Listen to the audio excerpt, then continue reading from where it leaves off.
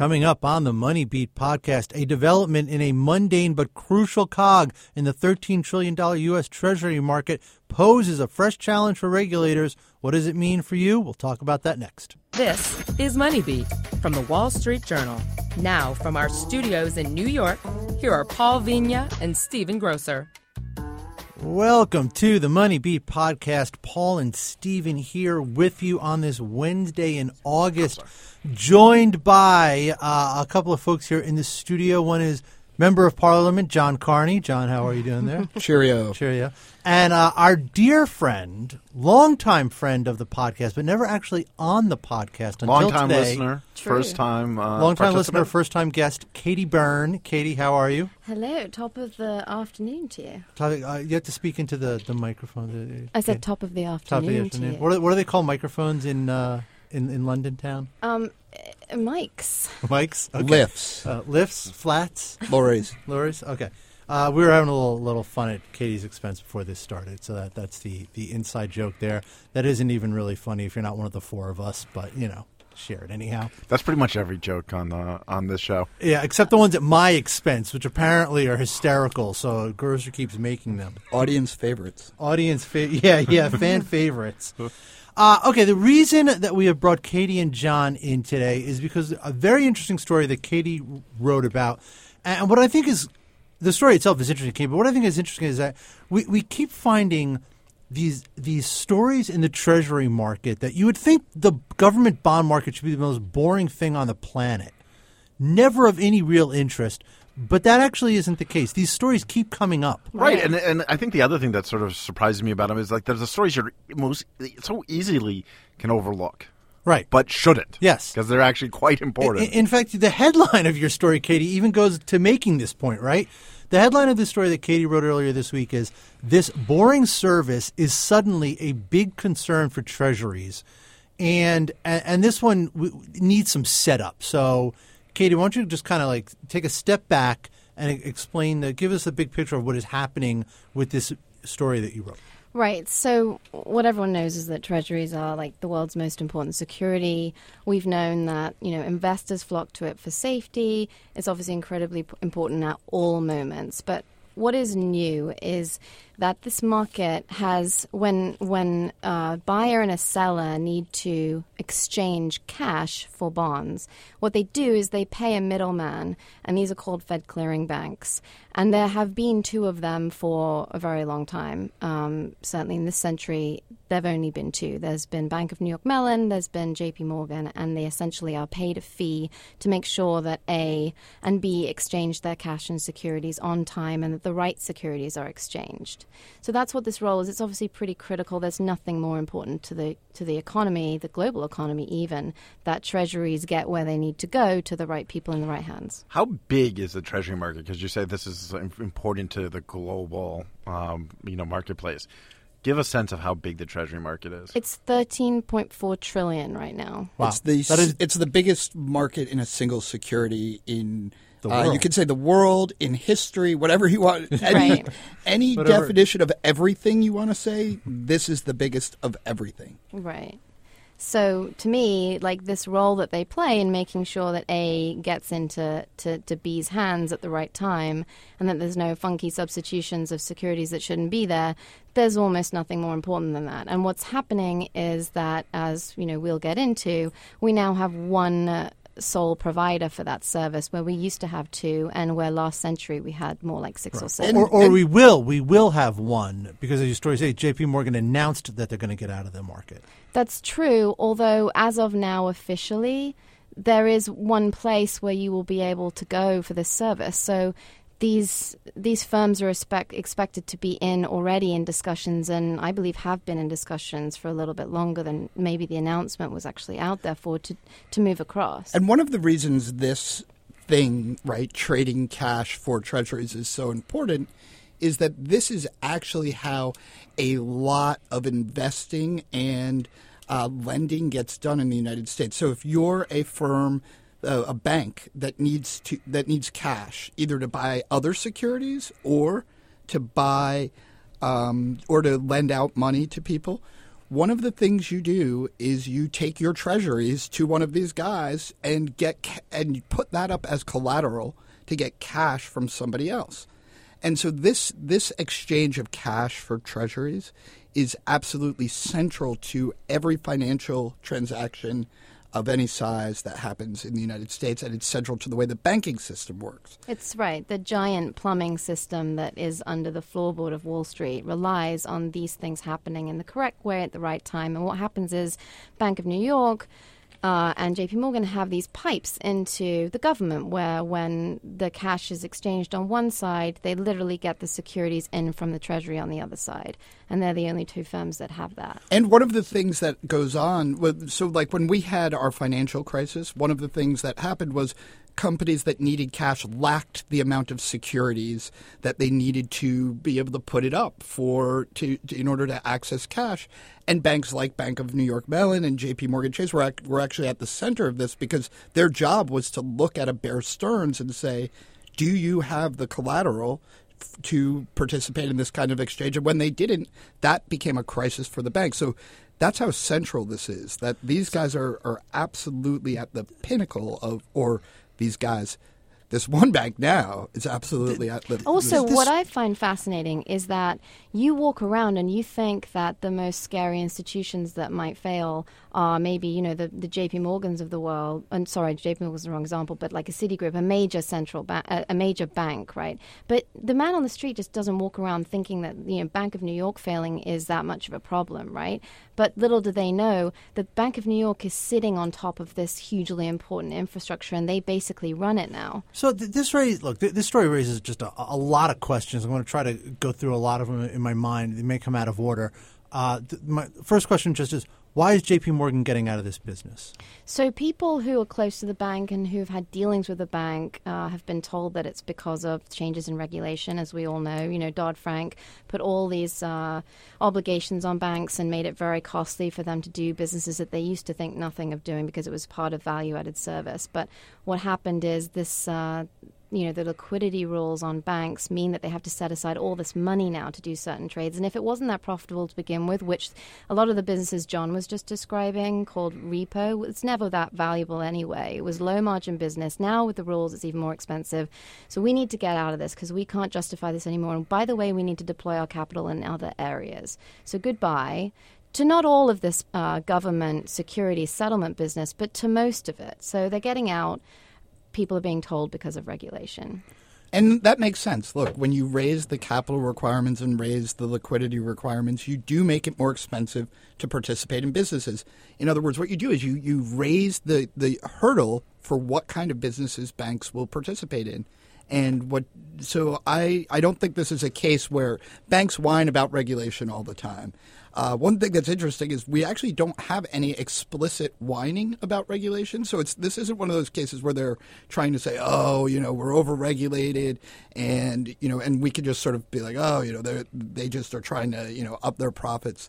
This is a case where they're just like, you know what, we don't think we're going to be able to change this regulation and we're getting out of this. And I do think probably a big piece of it is driven by the regulation. But this is a sort of, like, this isn't an intended consequence because this business isn't a risky business, which, you know, Dodd-Frank is, you know, designed to reduce your risk. This Correct. is a sort of a side effect of Dodd-Frank trying to reduce risk by increasing the capital banks have to hold. That's right. It's like, to an extent, it's an embarrassment for the regulators that this has even happened because it's, you know, you have to imagine that this crucial role that JP Morgan's played as one of only two providers, you know, since the late 1990s, early 2000s, you know, you have to imagine that even if it was unattractive for them for the past few years, that they've remained under pressure to stay in this business. But right now, I mean, effectively what they've done is wash their hands of it, which is, you know, in a way, an embarrassment to the regulators. Even before this happened, there was some concern about just having two.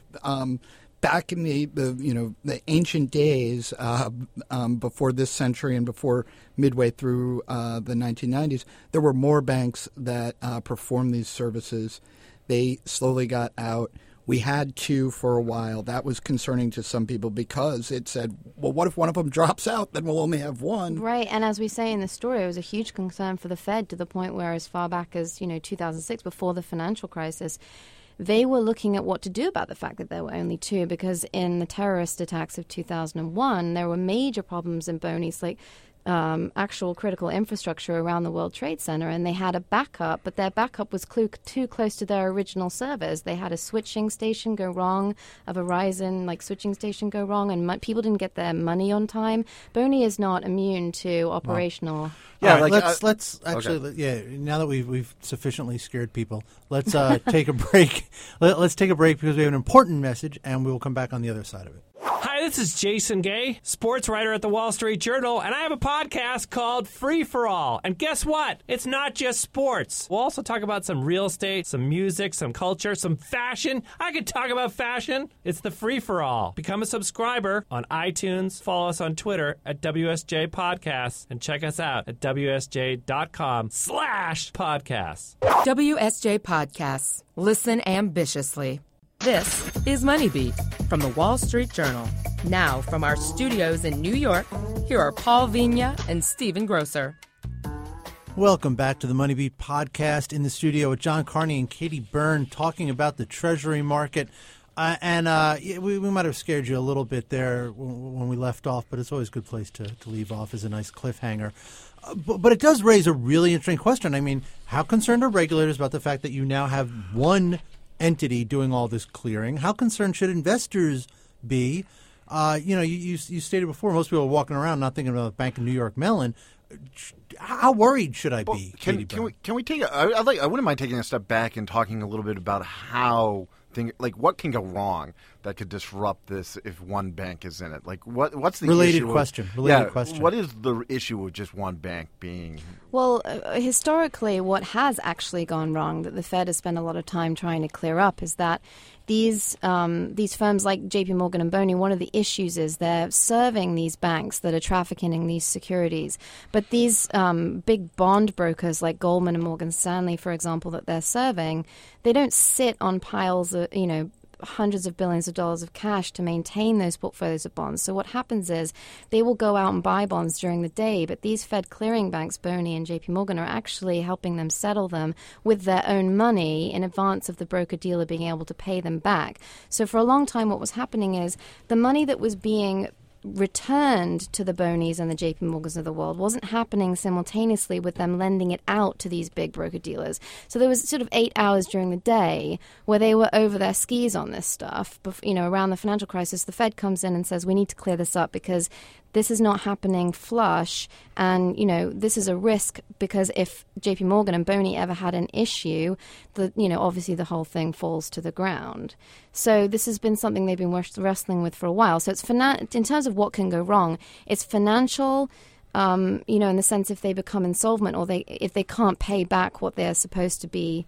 What they're owing, but also it's operational because as we've seen, as I was saying, in 2001, they've had operational problems before in 2001. Right. So what happens? So to be more explicit, what happens if Burne gets in trouble, right? And suddenly it's the only one that owes cash to all these people, and has to declare bankruptcy, and it's at this point, that's probably very unlikely to happen because... Actually, let me give you a sense of the real unpacking here. So Burne is primarily sitting between these banks that are trafficking in these securities. But what they're also sitting in the middle of is where banks are on one side of a transaction and your money market mutual fund, where Joe Abrams down the corner has gone to, put his paycheck into a money market mutual fund, and he's expecting this thing to be as safe as houses and to get his money at the end of the day. And when he puts $100 in a money market mutual fund, he doesn't expect to get $50 back. So if something goes wrong on one end of the transaction where there's a problem inside the interbank system, and that means that the pass-through to the money market mutual fund that's on the other end where a lot of the cash is ultimately originating from, there's a major problem because these money market mutual funds depend on the Wall Street side of the plumbing to get their cash and the correct amount of their cash and the correct timing of their cash back. Right. And so either a financial problem or, as Katy was saying, an operational problem, just your wires get crossed, your server shuts down. one virtue of having multiple players in this is you would have somebody who could step in and try to take up some of the slack if systems get overwhelmed.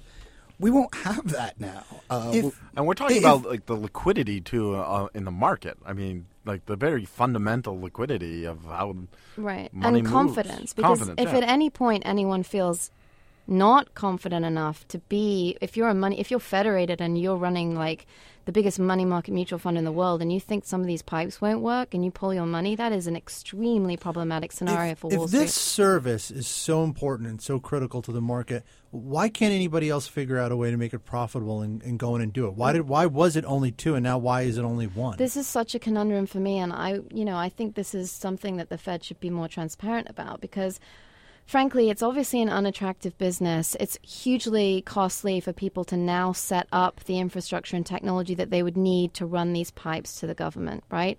But in addition, with Burne having what is essentially now a monopoly on this, why would you set up a business if you knew that you were going to be a drop in the bucket anyway? So it's unattractive to enter it. It's unattractive for the rival firm that has been in it for, more than a decade. And the Manny Hannies of the world and the Irving Trust that John was talking about last century that got out of it because there was a lot of consolidation. But this business hasn't been attractive for a long time. And one of the questions I keep asking myself is, how did the Fed let it get here? Right.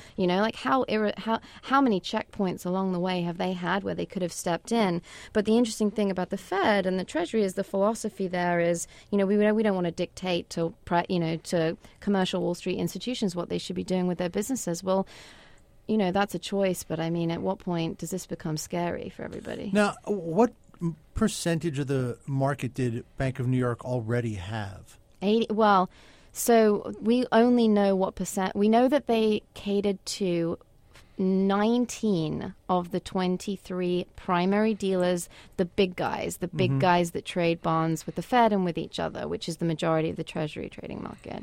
And then we also know that they had 85% of the business John was talking about, where the money is being funneled between banks as cash for them to run their operations during the day, which is of tri-party repo. They had 85%, which is a technical term for this sort of like crucial funding that these firms provide. Right, to one tri-party another. repo just means you have one guy with cash, one guy with securities, and then you had Bank of New York or J.P. Morgan Chase as the tri-party, as the middleman. Yeah. So that was already there was a point where it was 50-50, but, in the financial crisis when, various broker deals were failing, Burne, Merrill, there was a lot of consolidation. So clients, just as a matter of the way that the consolidations happened and as happenstance is kind of accidental, Burne ended up with too much share of the business and JP Morgan ended up with not enough.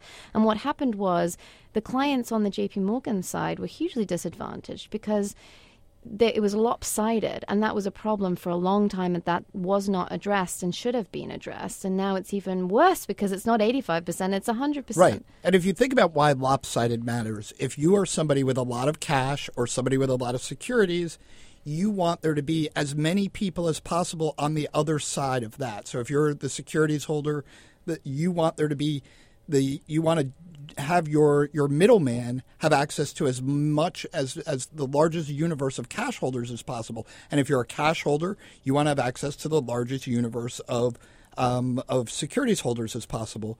So when it gets very lopsided, you are disadvantaged whichever side of that trade you're on. So there was this sort of, once it became lopsided, a sort of natural migration towards monopoly, which, as Katy was saying, was foreseeable, and maybe somebody should have, tried to take some actions to correct And the that. banks, just to clear up who the banks are on the lopsidedness, the ones that were at JP Morgan, we have reported are HSBC, Royal Bank of Scotland, Credit Suisse, and JP Morgan's own primary dealer securities dealing arm, which then, you then start to wonder, well, what happens to that? I'm not sure that that's even been determined. But those banks, one wonders whether they were, a little bit worried enough to be putting pressure on JP Morgan to figure out a solution for this for maybe some time before the announcement that they were going to exit this business. Can we talk about the repo market for sort of a moment and just how crucial that is to banks basically being able to do their business and, to be honest, survive. I mean, we saw in the financial crisis when the liquidity in the repo market dried up, the issues there. And if you could explain that a little bit. Yeah, it was basically ground zero, because what happened was there was sort of nervousness around Wall Street when it became apparent that, the securities that Lehman was lending out in exchange for cash, there was, there was some sloppiness there, and the assets were not based on things that were graded correctly. As we now know, the ratings, sucked at that time. So sort of slowly but then rapidly, people started withdrawing away from Lehman. Then all of a sudden, there was a huge problem in funding across Wall Street almost overnight. And there was, the Lehman episode, but then other broker-dealers, Morgan Stanley and Goldman Sachs, that came out saying, this is a huge problem, not just for Lehman, but, if this catches on, we're going to have major funding problems. And how much of a concern does it remain for regulators, the reliance of the financial system on the repo market? Well, it's really interesting, because what's happened is, since the financial crisis, them realizing it was ground zero of the problems, leaving aside the housing market issues for 1 minute, the Fed came in to clean it up with some of the intraday credit extensions that we were talking about before, where Burne and JP Morgan were like putting up their own money for too long during the day. But now the repo market is slightly smaller than it used to be, because what's happening in the rules is the regulators are trying to get banks to not rely on overnight repo loans, but to term out their funding, so that they're getting their loans for maybe 30 days, 60 days, 90 days at a time. So that's happening. But of course, it remains hugely critical to a facet of funding on Wall Street, and it is still the case that they get a lot of overnight money. And there is a reason why the Fed is encouraging Wall Street to come up with some giant safety net. They call it a clearinghouse. But these discussions have been going on for 2 years. A lot of other securities and trading on Wall Street have been cleared for years. Equities have been cleared for years. Derivatives have been cleared, since Dodd-Frank. But repo loans are now supposed to be the next thing that the Fed wants to go through this giant sieve safety net. But the problem is the banks can't come up with the money, and they can't figure out how to do it, because everyone's disagreeing about how it should be done. There's also, at the heart of it, the right way to think about this is, out there in the world, there are these large securities holders, and there's large pools of cash. What this market does is tries to bring them together, and so you can fund the holdings of these securities with these large pools of cash. And one of the things the Fed's tried to do is say to banks in particular, when you have these large securities holdings, we want you to have stable funding, so that if you don't have access to that overnight market, you can last for 30 days and before, so basically so they can step in and try to fix things before everything really falls apart. And it does get more complex when it's just one guy in the middle, right? Because if you have two guys, at least you have maybe another person to raise the alarm if something seems to go wrong. Monopolies tend to produce inefficient results, and so one problem is if Burne isn't worried about competing with somebody else for providing the best services and the best way of doing this, will sort of the there's the no pressure eyes put on on this them thing start by to the market, but weaken. Now, have we have to wrap this up in a minute, but I wanted to ask one more question. Does Bank of New York have a take on? I mean, are they happy about this situation? Are they concerned? Are they talking about it? They are talking about it to an extent.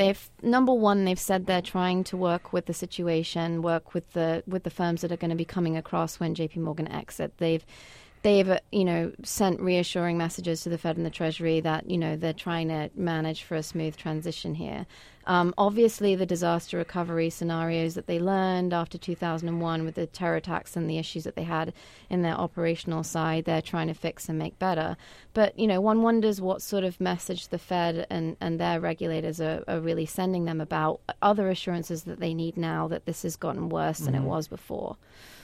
One question I have, and this is actually in some ways directed toward you, Paul, but has the Treasury, have regulators, looked at technology, essentially? I mean, the idea that having, having intermediaries and people to settle these things, it seems like in the not too distant future might not be a necessary service, as like like the blockchain is essentially.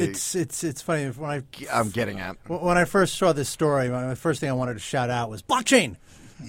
Well, we know we know that the Fed's been looking at fintech as a solution for all sorts of things. We don't know if there's a payments policy / regulation that's coming from that, but we know that they're keeping an eye. And we also know that Wall Street's largest settlements securities clearing outfit, though not for treasuries, DTC, Depository Trust and Clearing Corp, has been looking from fintech and Bitcoin for a while. Right. I was going to reference them.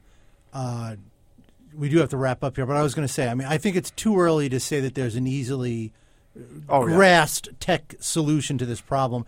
But the interesting thing is, you talk about the DTCC itself was born out of a crisis 40 years ago in the markets, where you had volumes of stock trading had risen to such a point where they could not clear these trades anymore. They couldn't actually make the handoff of the certificate for the cash. They had a huge paper problem, and they eventually came around to a tech-based solution, and the DTCC was part of that. So I think ultimately, Grocer, the answer to your question is technology will have to come in in some form. Technology will have to be a part of the solution, but that's not going to happen anytime Maybe that's soon. the silver lining here. Concerns over the monopolistic aspects of this may spur people to try to move more quickly 100%. to a technological this utility that they've been talking about as the backup, which was talked about in 2006, that should come back around again. And to your point about DTCC, phase 2 of this discussion to be continued is after Hurricane Sandy, what happened to all their stock securities that were underwater, and how technology and how they're looking to fix that, which is also a scary Wall Street problem that we can talk about another time. I would say it would be sort of interesting if the monopolistic concerns create developments in the technology, because it's usually competition. It's exactly the opposite. Right. That creates this sort of innovation. But there's obviously a gap in the market here that someone could probably Katy and I can just come on regularly and talk about why that thing you don't really know much about is the scariest thing in the world. I think we've done a good job. It could be a regular segment. I think we've done a good job of getting ramping up the fear. I think we've done a very good job. Hope you're not too Winter afraid, is coming. Don't worry. It's not. Yeah, we're not going to be. No one's calling the dragons anytime soon. All right. Thank you, Katy Burne. Thank you very much for coming on. Thank you. Thank you, John Carney, as always. Thanks for having me again. For Stephen and Paul, thanks for listening, and we'll catch up with you soon. WSJ Podcasts. Listen ambitiously.